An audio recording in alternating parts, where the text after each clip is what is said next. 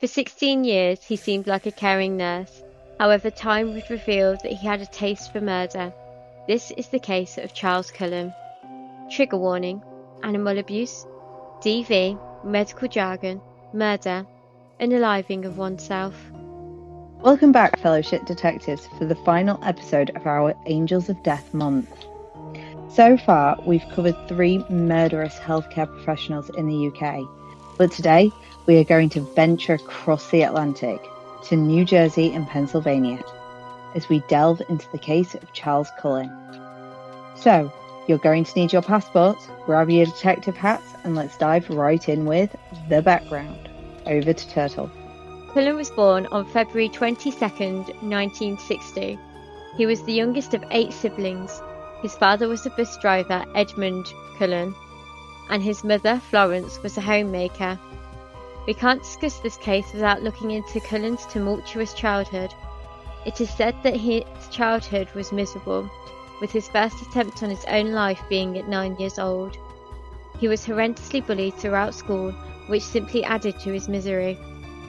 Throughout his youth, he lost several family members, one of which was his father, who passed away when he was an infant.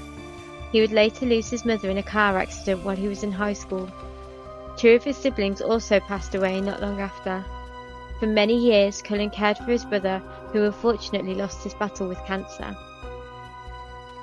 He dropped out of high school and enrolled in the Navy, where he rose to the ranks of petty officer.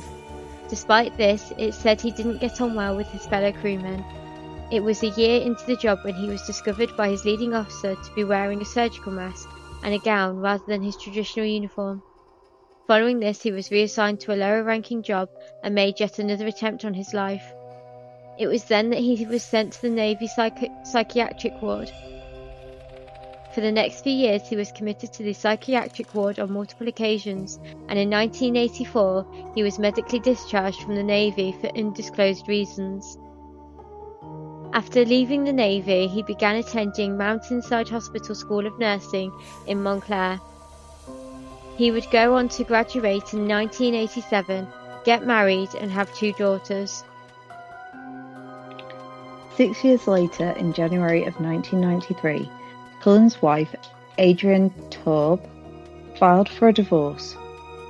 She also went on to contact the police and inform them that she was terrified of her husband. When talking with police, she revealed that Cullen had previously spiked people's drinks with lighter fluid, and had even gone as far as to call a local funeral home to inquire about their rates. Due to him having access to drugs at the hospital where he worked as a nurse, this caused her fear. She feared for her welfare and that of her 2 daughters. Further to the DV complaint filed by Adrienne, she detailed a series of incidents that had occurred in the couple's home. She described Cullen stuffing their pet ferret into a trash can, accused him of extreme cruelty to their dogs, even citing one incident in which he zipped a dog into a bowling bag. She accused him of burning one of his daughter's books in the fireplace, and even dropped his daughters off with a babysitter where he left them for a week. She claimed that she was forced to get rid of the family's pets because she thought Cullen would kill them. Adrienne did say that before these peculiar incidents, Cullen hadn't ever acted in this manner.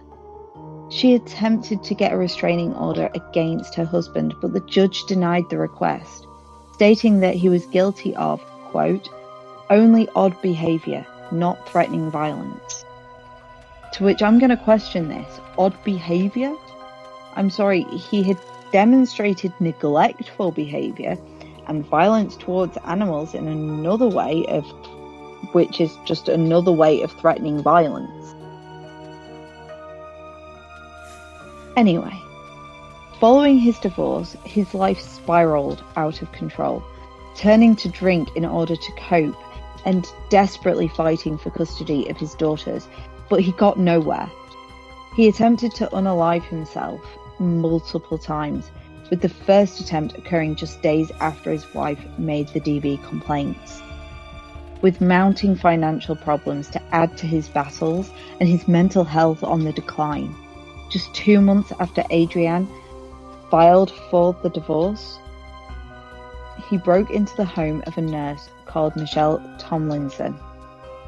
This would give Adrienne the ammunition she needed, and she would be granted a restraining order against Cullen.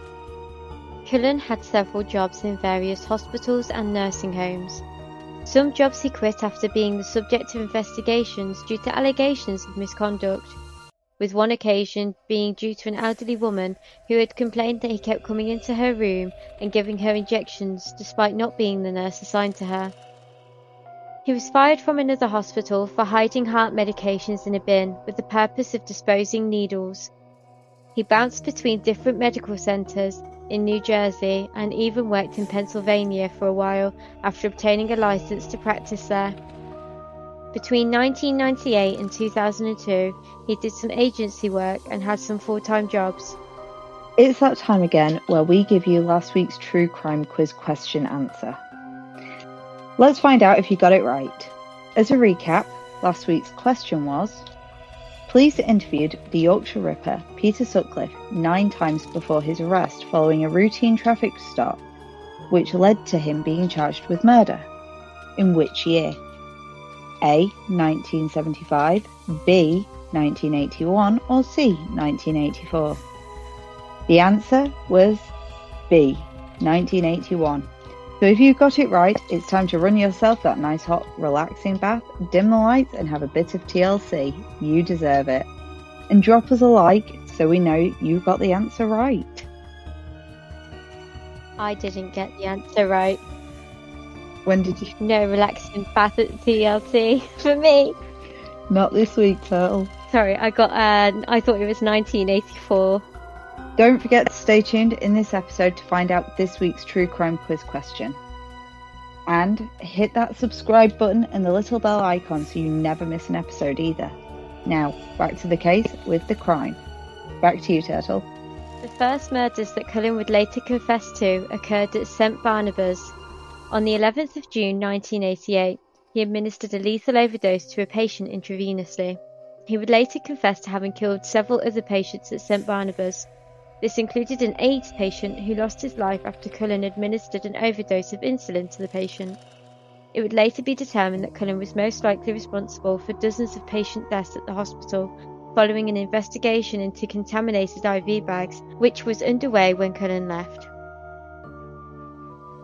Following his divorce in 1993, 3 of Cullen's patients would die at Warren Hospital, Phillipsburg, New Jersey, from fatal overdoses of a drug called digoxin. There we go. Normally I'm so good with drug names. They would be Lucy McGavro, Mary Natoli, and Helen Dean. Before Helen Dean lost her life, she told her family members that a male nurse had injected her with a needle, but the pathologist would say that she died of cancer, so a proper investigation wasn't launched. Following this, Cullen resigned from the hospital. Cullen moved to Hunterdon Medical Center in Flemington, New Jersey. He would work the night shifts most often. He worked there for 3 years and claimed that he did not harm anyone during the first 2 years at Hunterdon. Unfortunately, the hospital records for that period had been destroyed at the time of his arrest in 2003. Cullen did, however, admit to murdering 5 patients between January and September 1996 with overdoses of digoxin. Digoxin? That's how I've just pronounced it, so we'll go with digoxin, and if we're wrong, we're wrong. Yeah, I can't pronounce anything tonight. As it is. February 1998, Cullen was hired by the Liberty Nursing and Rehabilitation Center in Allentown, Pennsylvania, where he staffed a ward of respiratory-dependent patients. Before he was fired, he caused a patient's death, but it was blamed on another nurse. He then was employed at Eastern Hospital from November 1998 until March 1999. It was on the fateful night of December 30th, 1998, he murdered yet another patient. A coroner's blood test showed lethal amounts of digoxin in the patient's blood, but an internal investigation was inconclusive. Cullen took a job at the burn unit of Allentown's Lehigh Valley Hospital, Cedar Crest. It was here where he murdered one patient and attempted to murder another. A month later, he voluntarily resigned and took a job working in the cardiac care unit at St. Luke's Hospital in Bethlehem, Pennsylvania. Over the 3 years working there, Cullen murdered at least 5 patients, and it's known that he attempted to kill 2 more. Cullen would bounce between jobs at various different hospitals either due to being fired or having resigned, and due to the flawed system that prevented hospitals from sharing information, no one suspected a thing. Cullen went on to make another attempt to unalive himself on multiple occasions, with one attempt being in 2000, when he took a hibachi filled with charcoal into the bathtub with him in the hopes that the carbon monoxide inhalation would end his life. However, a woman who lived in the apartment above smelled smoke and contacted the police. His weapon of choice for his crimes was generally the drug that we are struggling to pronounce this evening, digoxin. This is a drug that is routinely used to treat people with an irregular heartbeat or heart failure. Like with all drugs, it is lethal in large doses. It is a cardiac glycoside that increases the force of myocardial contraction and reduces conductivity within the atrioventricular node, which is known as an AV node for short. Cullen had another weapon that he would sometimes utilise. He would inject patients saline bags with lethal doses of insulin and other drugs. Do you want to just quickly put what that drug does in layman's terms? Because some people might struggle to understand that. So it's your SA node. So your SA node is higher up in the heart, and your AV node is low down. So your SA node will send electrical signals to your AV node and then it'll pass down from the AV node down the heart through the bundle of His. So you've got the right bundle, the left bundle, which go into your ventricles. So what it's doing is it's reducing the amount of signals that are going from the SA node to the AV node. So then the AV node is not getting so many signals, and it increases the force. So you've got more force in the contraction. Okay. That's pretty much it. I'll see if I can, in the video version, put an image of a heart for the SA node, the AV node. Yeah. Back to the case. The murders would go on for 16 years until 2003. It was while he was working at Somerset Medical Center in Somerville, New Jersey, that everything began to unravel. Florine Gall, a reverend, was being treated in the hospital and was showing signs of improvement when suddenly Gall had a massive heart attack and died. It was later determined that Gall had been administered an unauthorized lethal dose of digoxin. In the year leading up to his arrest, Cullen would kill 13 patients and would later become known as the Angel of Death, much like Beverly Allitt. The investigation.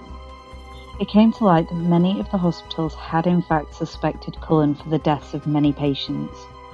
In January 1992, Cullen left St. Barnabas Hospital as an internal investigation on a number of IV bags commenced. He has since confessed to having killed one patient while working there.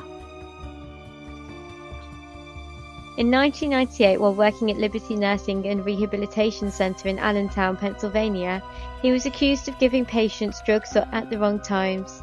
He was fired after being witnessed entering a patient's room with syringes in hand.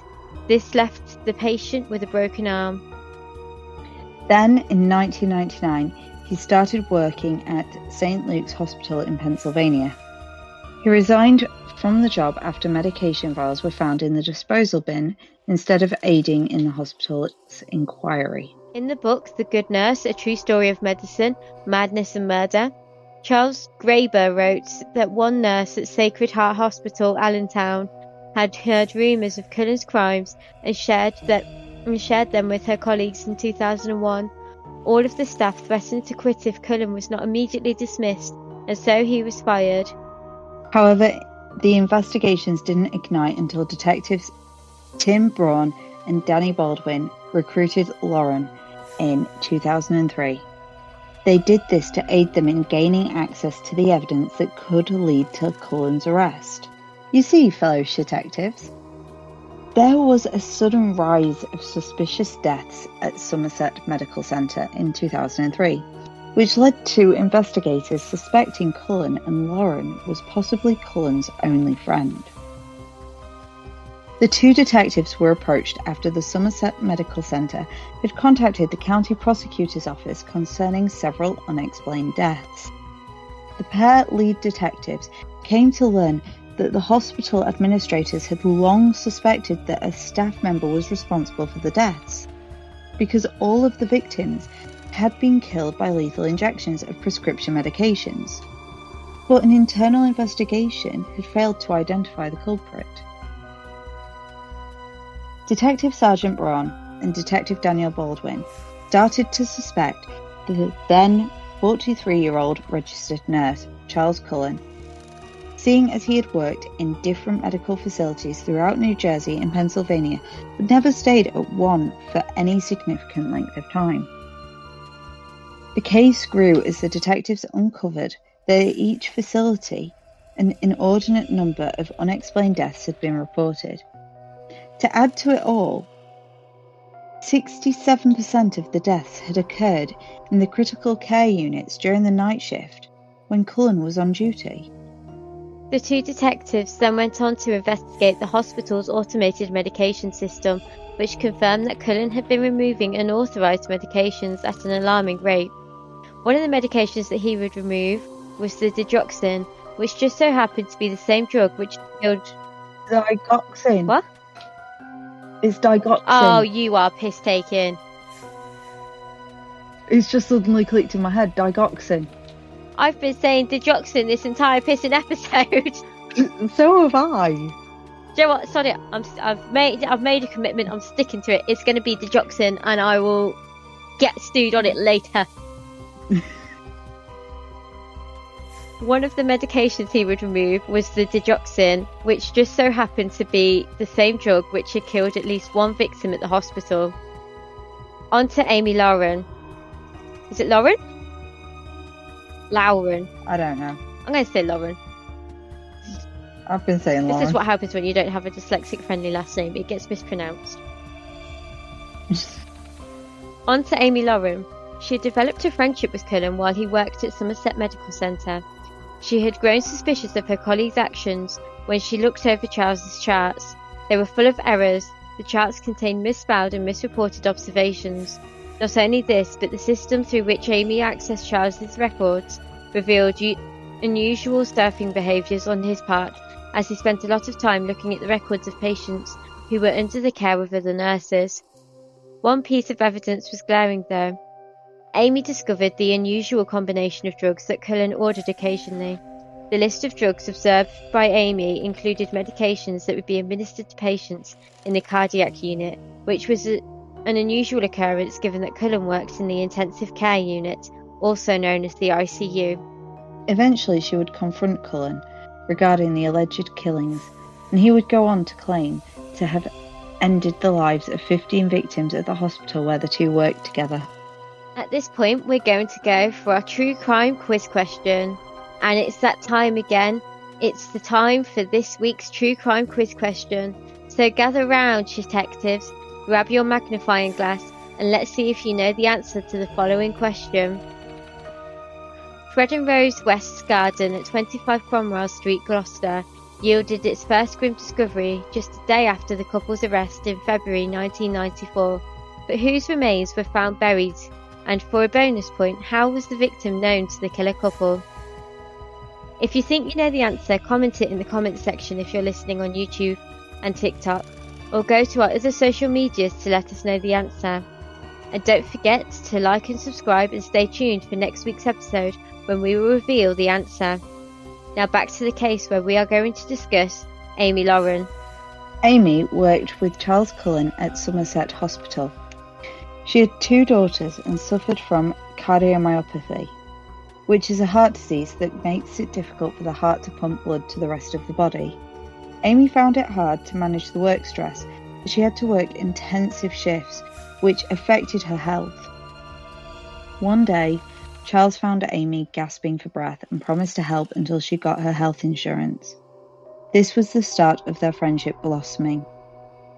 Later, in order to aid him in keeping his promise, Cullen aided Amy by stealing medicines from the med station using a hack.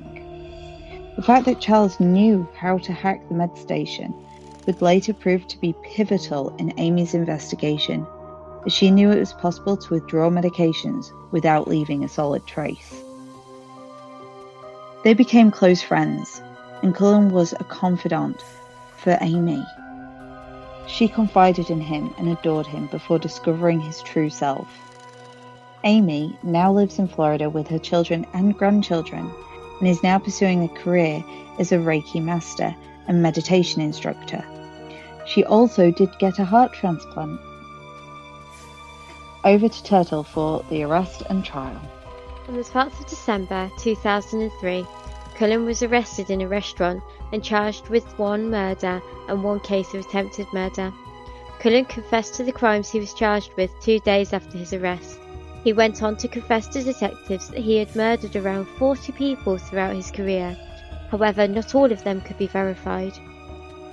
He confessed to having used a variety of medications to fatally overdose his patients.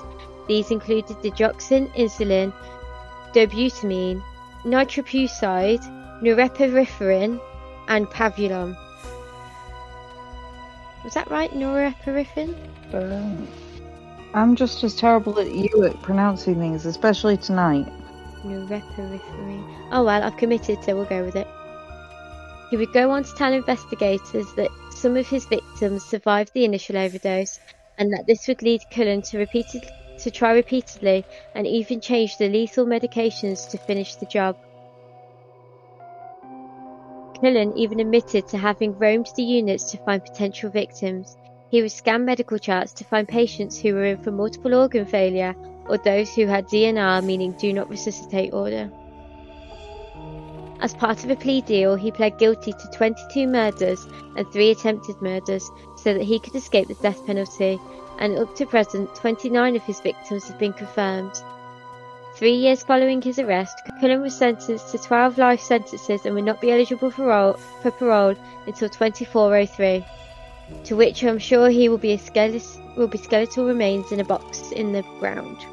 While in court, Cullen refused to look at the families of the victims. Instead, he would often pretend to be asleep at the defendant's table. The son of one of his victims is reported as saying, quote, "You don't even have the guts to look this way, do you? That's a shame." During the sentencing, Cullen caused that much disruption to the proceedings that the judge slapped him with an additional 6 life sentences, making it a total of 18 life sentences. He has now been imprisoned in New Jersey State Prison since his sentencing, and he remains there even now. Only 29 murders could be confirmed, and Cullen claimed that he had killed up to 40 people during his nursing career. It is believed that the number could be much higher, with some estimating it could be closer to the 400 mark. Motives. So, why did Cullen end the lives of so many of his patients? Well, during his trial, Cullen stayed quiet about the murders he had committed. It wasn't until 2013, 10 years after his arrest, that he finally gave a bit of insight into his motive. He told CBS News that he thought he was helping people when he was murdering them. He is quoted as saying, I thought that people aren't suffering anymore. So, in a sense, I thought I was helping. It was during this same interview that he admitted that he wasn't sure if he would have ever stopped killing had he not been caught. His rationalisation that he was simply ending the suffering and preventing the dehumanisation of his victims has since gone under scrutiny. Dr. Michael Wellner, a psychiatric teacher at New York University Center, said, quote, "Mercy killing is a common defense, but that is a rationalization a person employs to convince themselves that what they're doing is the right thing." End quote.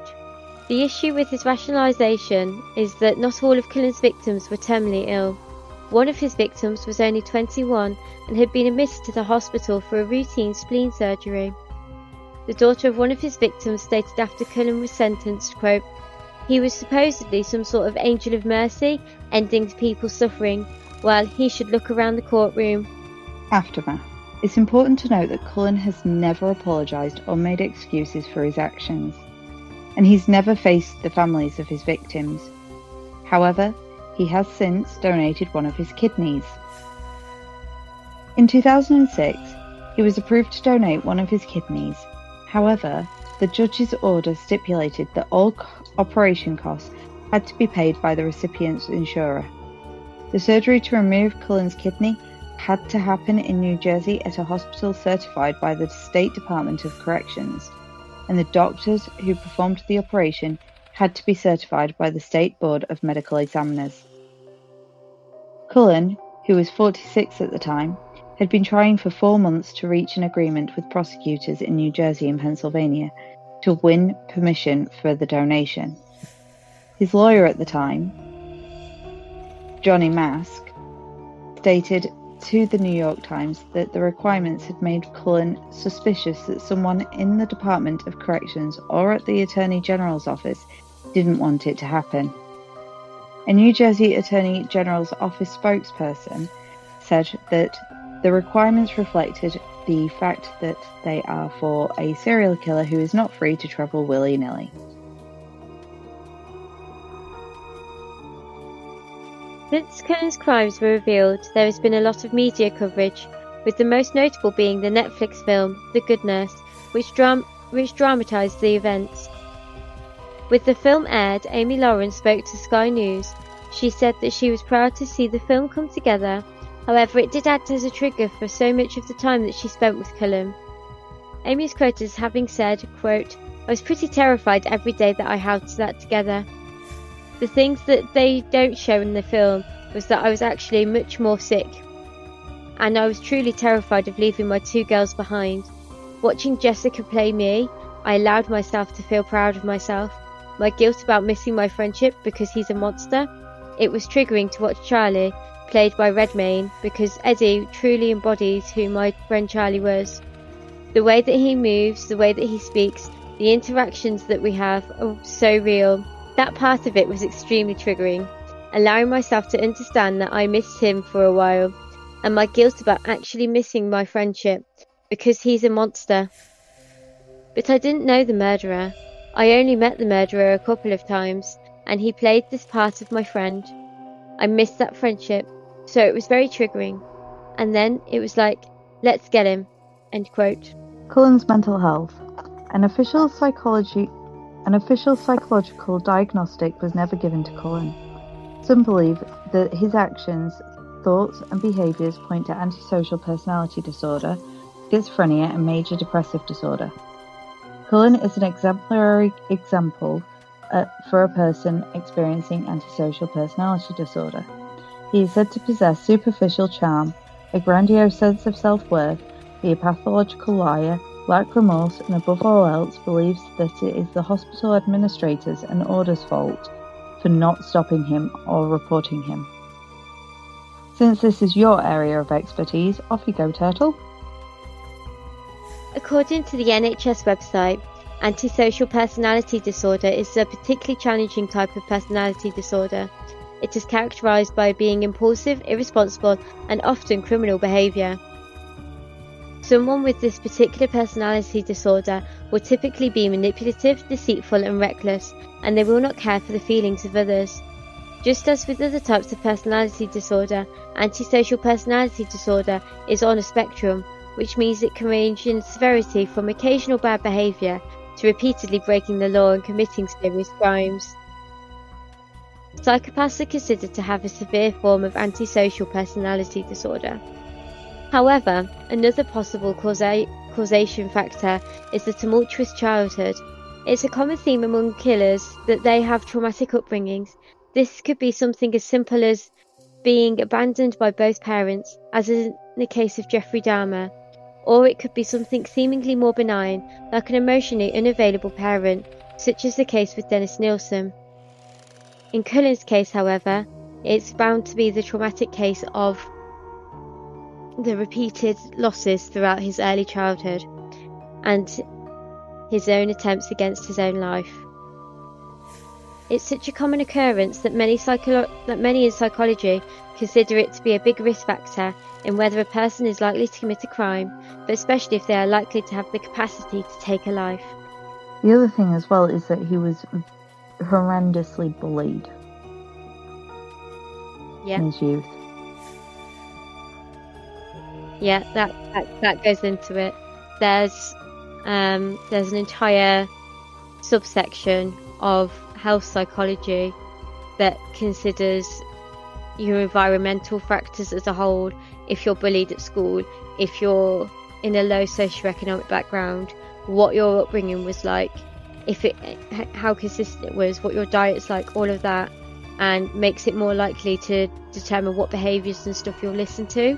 And then criminology has kind of gone into it and used that template to apply to serial killers and general killers, and just find out what common factors they have. So some of the ones they've got is they tend to be horrific towards animals. They tend to have at least a chaotic childhood. They tend to be isolated and not have many peers, which means that more of their stuff is less likely to be called to account. So I think one with Jeffrey Dahmer was he didn't have anyone to tell him that the liquidizing of the animals that he was doing with his dad. Yeah, that was actually a bit weird. That's really so when people would come over and he'd start talking about that, they'd reject him, but he wouldn't know why they were rejecting him because he wouldn't have that sort of social norm.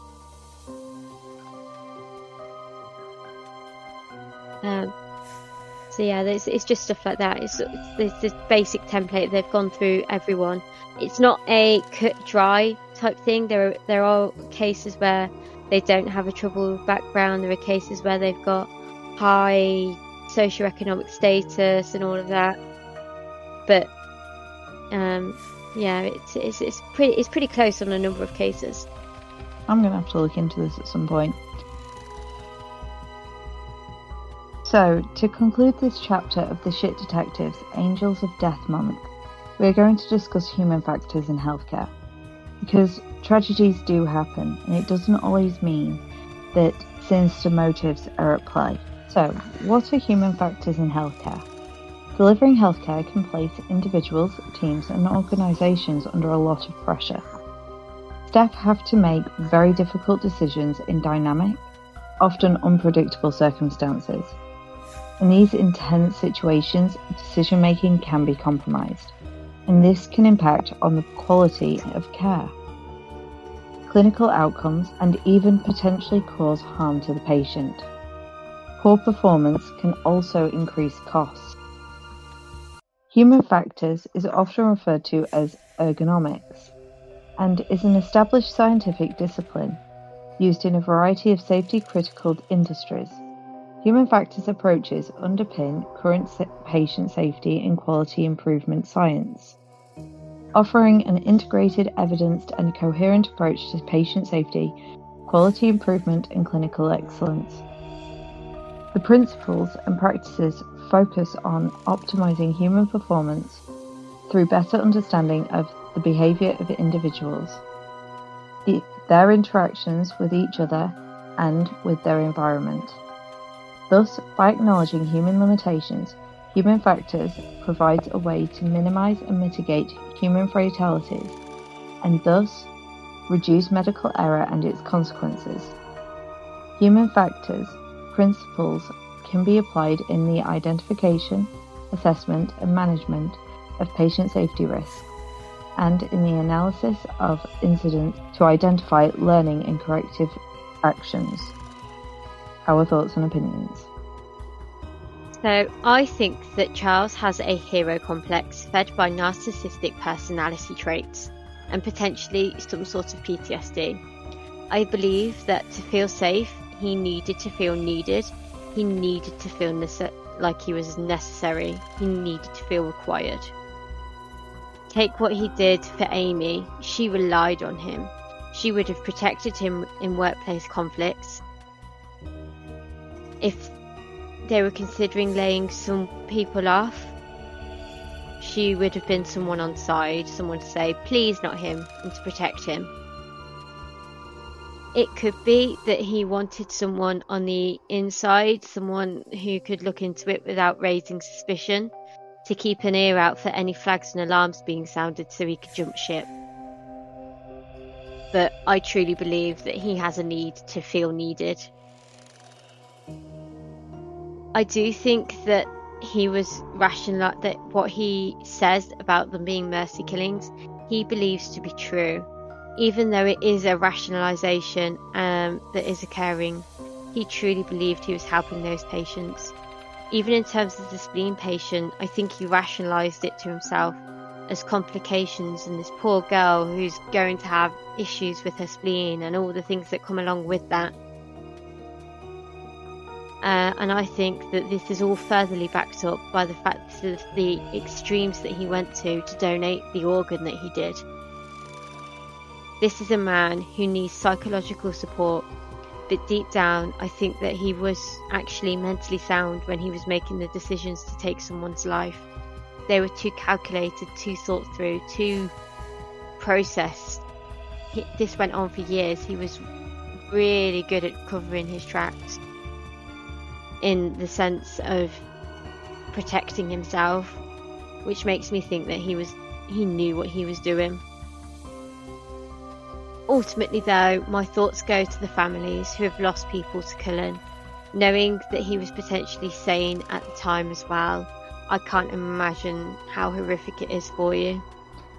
I'm going to start this just by briefly discussing the conclusion of this little mini-series. Human factors do happen, and it's something that we should always take into consideration in healthcare. We shouldn't assume sinister motives behind mistakes, but we should always try to learn from the mistakes made. This is what I tried to discuss in my opinion for the Lucy Letby case, though I do feel my emotions regarding the case impeded my ability to verbalise my opinion in the way that I'd have preferred to. I do feel, to some extent, that Cullen is mentally unwell. What drives all of those we've covered in the Angels of Death mini-series probably to some degree boiled down to severe mental health issues. However, that does not and shall never excuse what they have done. They stole people's lives, and to me that is unforgivable. My heart goes out to each and every one of the victims' families, but in this case I'm especially heartbroken for Amy. Cullen was her friend, her confidant, and I think to some degree he was even loved as part of the family, and the amount of betrayal and hurt she must have felt, I could not imagine in my worst nightmares. She has talked about her guilt for missing her friendship with Cullen, and in all honesty, I don't think she should feel guilty for missing it. Yes, he turned out to be a monster, but how was she to know that when she developed the friendship and bond they shared? She wasn't, and to miss that friendship and that bond, in my opinion, is completely and utterly understandable. If I were her, I would miss it too. Like, for instance, if it turned out that Turtle was some monstrous murderer like rampaging serial killer on the loose, and I ended up in Amy's shoes, I would grieve the friendship that I would lose with Turtle. Nah, you still have mental Turtle telling you to book up. Also, for legal reasons, I'm not a rampaging serial killer. That's my specialist topic, but not that. I'm just saying that if you turned out to be a raging serial killer, and I ended up in Amy's shoes, you know, gathering evidence against you and stuff to get you arrested by the police like she did with Cullen, once you'd gone to prison, I would fully grieve our friendship. It'd be like I'd just lost a parent for me. That would be what it's like for me. So yes, I understand that she would miss it. And I think that she shouldn't feel guilty for missing it. Because at the end of the day, he meant something to her. He meant a lot to her. And when she came to realise what was going on, she did what was right. Yeah, she should take solace in that.